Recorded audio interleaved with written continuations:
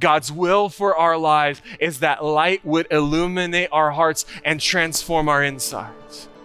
But the way that we get there is deciding what we are willing to give our attention towards.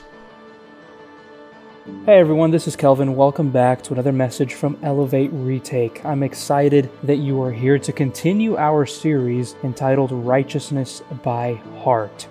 Today on the podcast, the message you're going to hear is from Pastor Michael, and it's entitled Treasure in Heaven. And if you want to follow along, it's Matthew chapter 6, verses 19 through 24. And the question I kind of want you to think about as you listen is, where is your heart?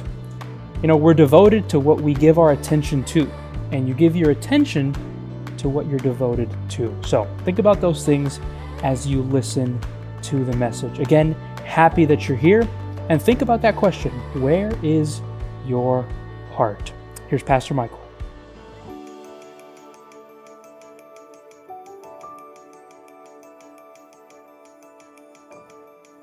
Welcome home. There's always room for one more. Glad you're here this morning. I look out today, I see some visiting faces. Man, we're glad that you're here. If this is your first time at Elevate, I hope it's not your last. My name is Michael. I'm the pastor for young adults here at the Keene Church in this thing that we call Elevate. And it's a privilege and an honor to gather as a community in worship. Students have all left this week. Oh, not all of them, but a good chunk of them from the university. So we're feeling a little bit empty this morning, but that just means that there's room for a little bit more. So whether you're here in person, you're watching online, thank you for being here in this space. So here's where we're at this morning. Righteousness by heart. We've been exploring the Sermon on the Mount, and our engaged question for today is, where is your heart? As we dive into Scripture and we see what God has to say about where our hearts are located, let's bow our heads for a word of prayer. God, thank you for being a God who cares about us and about our hearts. As we seek this morning to perhaps order our disordered hearts, God, may you take center stage, and may you take the throne, so that we could know where we would walk and what we should do. In Jesus' name I pray, amen. We're going to be in Matthew chapter 6. We're going to start in verse 19 here in a moment, so I'll give you a chance to turn to Matthew chapter 6 if you would like to follow along in your paper Bible, digital Bible, whatever it is. As long as you're reading it, I'm okay with it. And as I was thinking over the message for today, we're going to start in verse 19 here in a moment, so you can have your finger there ready to go. As I was thinking over the message this week about treasure in heaven and where your heart is, and the passage that we're going to read here in a moment, I began thinking to myself that life is really just a continual moving of stuff. You ever think about that? How this morning we've arranged some lights and some chairs and music stands and some mics, and we moved them all into place to facilitate worship this morning, and they will be moved to a different place for the service coming up, and then struck and then put back up next week. Life is just picking one thing up and putting it somewhere else. And some of us are really good at doing that, to where if we pick something up and move it someplace else, that it'll get back to where its home base is, right? Others of us, we're just thankful that we can find it, or maybe at least remember where it is in the heap of life going on, right? And when we're young, people do the moving for us. There's video footage of me, I don't have it for you today, when we were moving, when I was very, very young. I was like a year and a half or 2 years old, I think. We were moving out of Anchorage, Alaska. We were going to Arkansas. There's video footage of me crawling up the stairs of our house and saying goodbye to my room, and then coming back down being like, all right, we're ready to go. And it was then my parents had done all the packing. I just kind of sat on the sidelines, and like everything was good, and we moved cross country. And then a number of years passed, and it came time for them to move again, to be a little bit closer to where I was here in Texas. And I had to go back home, and I looked at the house, and I looked at the moving truck, and I looked at the house, and I looked at the moving truck, and I said, is that all gonna, we gonna get everything in there? And we're playing Tetris, and we're getting all the stuff organized, and we put the mattress right up and pulled the door down real quick to make sure nothing moved. When we get a little bit older, we do the moving for other people, right? And we have to decide what's valuable. The things that we carry around with us, the things that you brought here today that are on your person, or the things that you keep in your apartment or your dorm room, you have placed value on those things. And I know you're a good-looking group of people this morning, but I know everybody's got that box in the closet you haven't touched for like 10 years. You're like, I'm going to come back. I can't throw that out because I'm going to come. There's something important in there, right? Yeah. Would you miss it if it went missing? You probably would. I know, it's okay. But life is a continual moving of things back and forth, and we're deciding what is valuable. And the things that we hold dear sometimes lose their value to the point that we don't want to touch them anymore. We want somebody else to dispose of them. And so we take them out to the little blue canister, and the guy in the truck comes along, and it goes to the landfill. As we give our money and our attention to things, sometimes our heart can become disordered. That's what Jesus has to talk to us today in Matthew chapter 6. We're going to start in verse 19. Don't store up treasures here on earth where moths eat them and rust destroys them and where thieves break in and steal. Store your treasures in heaven where moths and rust cannot destroy and thieves do not break in and steal. Wherever your treasure is, there the desires of your heart will be also. What a wealth to unpack this morning. Pun intended. It's in my notes. Yeah, some of y'all can't. Yeah, it's okay to laugh. It's all right. I know we're kind of getting loose a little more. I get it. This passage in some ways is echoing Jesus' mode of speaking. In chapter 5, we heard a lot of, you have heard it said, but I say to you. It's the same motif. There is one way that the world operates. Don't do it that way. I need you to do it this way. And treasure, Jesus, what is treasure? Jesus, what are you talking about? What do you mean by that? Well, treasure is something that we place value in. One man's trash is another man's treasure, right? Remember, we place our money and our attention into certain things, and those are the things that we value. And Jesus offers us in this text that we must be careful to not seek security outside of the kingdom of God. It's as if you're trying to buy home insurance for your car. It's not going to protect it. Money, wealth, possessions, things are all included in what Jesus is calling treasure, but it does not stop there. Remember, in the past couple weeks, we've been looking at when we give and when we pray and when we fast. And Jesus says, be careful. Don't do those things expecting other people to notice you. Because if you pray and you give and you fast, you're going to reap the reward of the people looking at you and saying, oh, what a wonderful Seventh-day Adventist Christian. Don't they just look so pious? Jesus says, that's the only reward you're going to get. Your Father is the one who rewards in secret. And so be careful that you aren't storing up treasures here on this earth. The accolades, the plaques that you hang on the walls of your home or on your hearts, all of those will fade. It's all going to burn. And Jesus reorders our reality. And in verse 21, he says, in a way, life organizes itself around our hearts. Where your treasure is, there your heart will be also. Because what we feed grows. Jesus says, show me your treasures, the things that you value, and I'll show you your heart. Show me who you follow on InstaFace, Snap, Talk or something, and I'll show you your heart. The poet Mary Oliver puts it this way: attention is the beginning of devotion. You are devoted to what you give your time and attention to. And really, in this economy that we live in, the only two things that we have to be able to navigate life are attention and money. And money is really just stored attention. You give your employer attention in the various tasks that they give to you, and they'll give you money so that you can take that money and then go do other things. Really, at the root of it, the only currency we have in our economy is our attention. And Jesus says, be very, very careful what you place value on. Be very, very careful what you give your attention to. because that attention is the beginning of devotion. You give attention to what you're devoted to. You are devoted to what you give your attention to.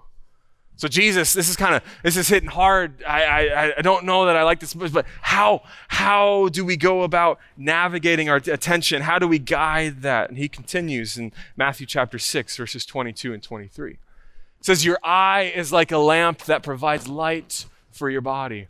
When your eye is healthy, your whole body is filled with light. But when your eye is unhealthy, your whole body is filled with darkness. And if the light you think you have is actually darkness, how deep that darkness is. It's not that we are supposed to not treasure anything. It's not that Jesus says, don't treasure anything at all. He says, be very careful what you treasure. Be careful what you give your attention to. Be careful what you place your eyeballs on. You see, treasuring and ascribing value to and worshiping is innately human. We can't kick ourselves because we're distracted by this thing and that, and we find our devotion going all over the place and our attention going in different places. It's part of who we are. You know, that's why we made shows like Antique Roadshow. Anybody ever watch Antique Roadshow? Remember that, PBS?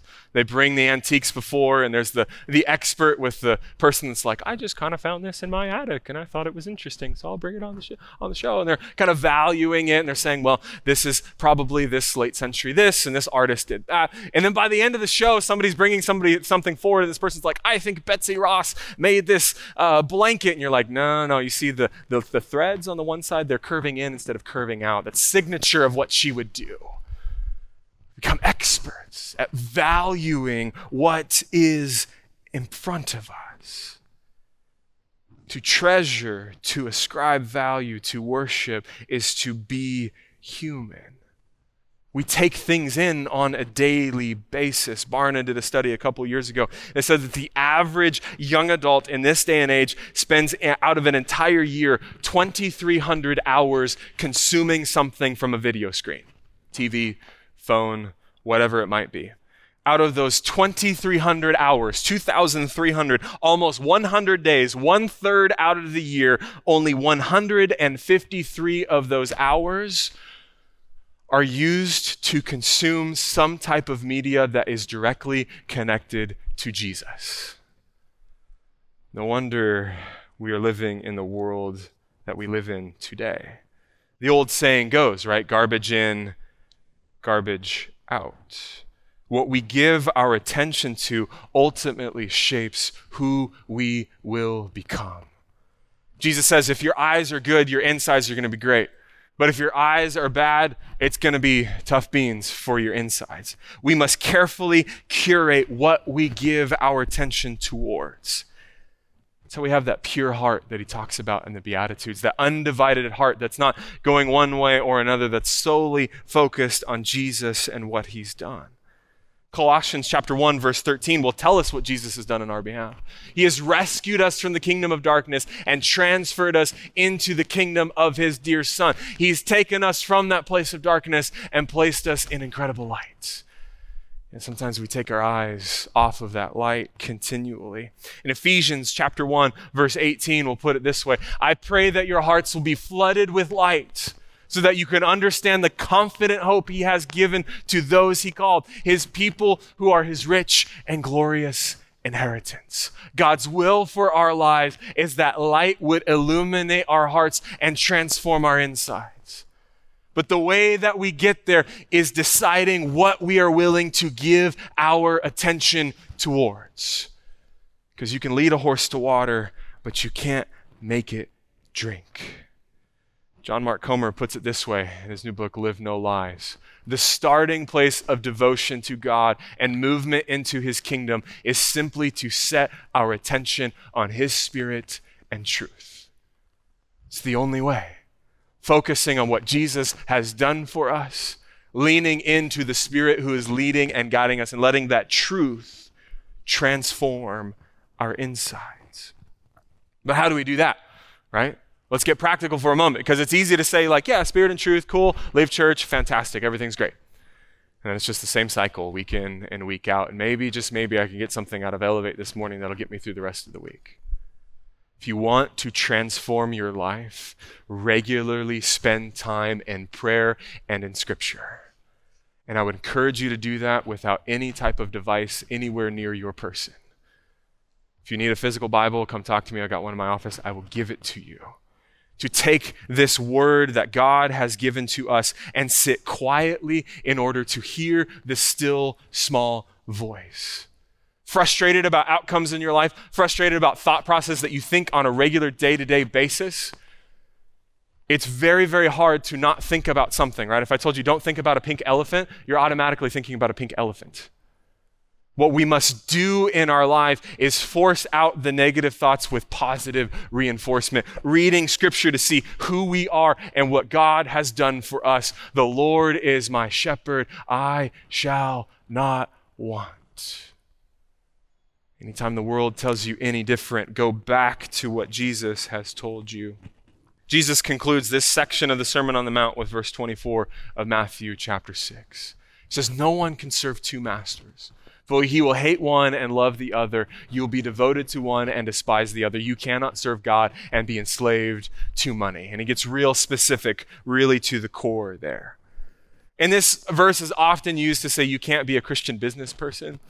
I don't know about that because I know some fantastic Christian business people. What I think Jesus is trying to say here is that a divided heart, one that's trying to serve the world and serve God, will do neither well. And most often than not, you'll find yourself way out in the world, and God's like, I never left your side, but you took yourself off course. Ellen White in The Thoughts Amount of Blessing puts it this way: singleness of purpose, wholehearted devotion to God is the condition pointed out by the Savior's words. Singleness of purpose, wholehearted devotion to God. We must live with singleness of purpose and wholehearted devotion to God. Now, for those of you that are single in the room, that does not mean that you're going to be single for the rest of your life, okay? But that doesn't mean that you should settle. Because what Jesus is trying to bring to the forefront of our mind is that if we are to live the kingdom life, if we are to be a part of God's kingdom, to focus 100% on what God has set before us, to transform our hearts through the reading of Scripture and engaging with God in conversation. It's the only way to the heart of God. Marathon runners, as they're prepping to run their long distances, will ask themselves the question, does this help me run? And if it doesn't, I'm not doing it, I'm not buying it, I'm not a part of it. Because anything that will distract me from the finish line and the purpose that I know that I have been called to do, I'm going to set that aside because I have a mission and a purpose, and I'm not going to let anything else come in the way of that mission. Dallas Willard puts it this way in his book, Divine Conspiracy. Been quoting him a lot. His Divine Conspiracy book is amazing as he talks about the nuances of the Sermon on the Mount. He says this: direct your actions toward making a difference in the realm of spiritual substance, sustained and governed by God. Invest your life in what God is doing, which cannot be lost. You want fame? You want fortune? You want a house on the side of the hill with big glass windows? You can go through your life seeking that out 100%, but you will ultimately lose it at the end. Jesus invites us to store up treasure in heaven. Because you see, the most valuable treasure is to be part of the marvelous reality of God's kingdom. That's the number one thing. That's the most valuable thing in our life, is to be a part of God's kingdom. And to do the things that kingdom people do. It's not the by and by that we will one day look forward to. Jesus says the kingdom is here and it is now. And we can live out our purpose and our mission in following Jesus. It's my prayer for this community that we may be able to say, like Paul in Philippians chapter 3, on the screen for you there. Yes, everything is worthless when compared with the infinite value of knowing Christ Jesus my Lord. For his sake, I have discarded everything else, counting it all as garbage so that I could gain Christ. Verse 13, no, dear brothers and sisters, I have not achieved it, but I focus on this one thing, forgetting the past and looking forward to what lies ahead. Verse 14, I press on to reach the end of the race and receive the heavenly prize for which God, through Christ Jesus, is calling us. Jesus begs us to ask the question, where is your heart? What's your singleness of purpose? What are you doing wholeheartedly? What do you love? What captures your imagination? What consumes your spare time? What do you cherish? Because where your treasure is, there your heart will be also. So where's your heart? Thanks so much for listening to this message from Elevate Retake.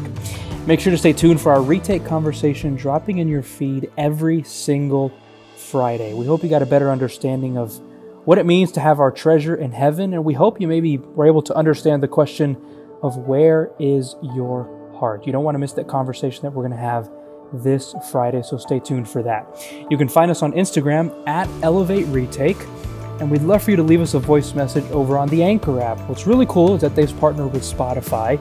And so the question that we asked at the beginning of the episode, you can actually answer in the description of the Spotify link. That's another way for us to connect with you, the listener, as much as possible.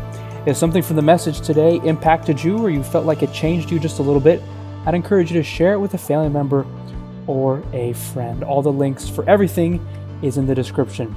My name is Kelvin, and we'll see you next time.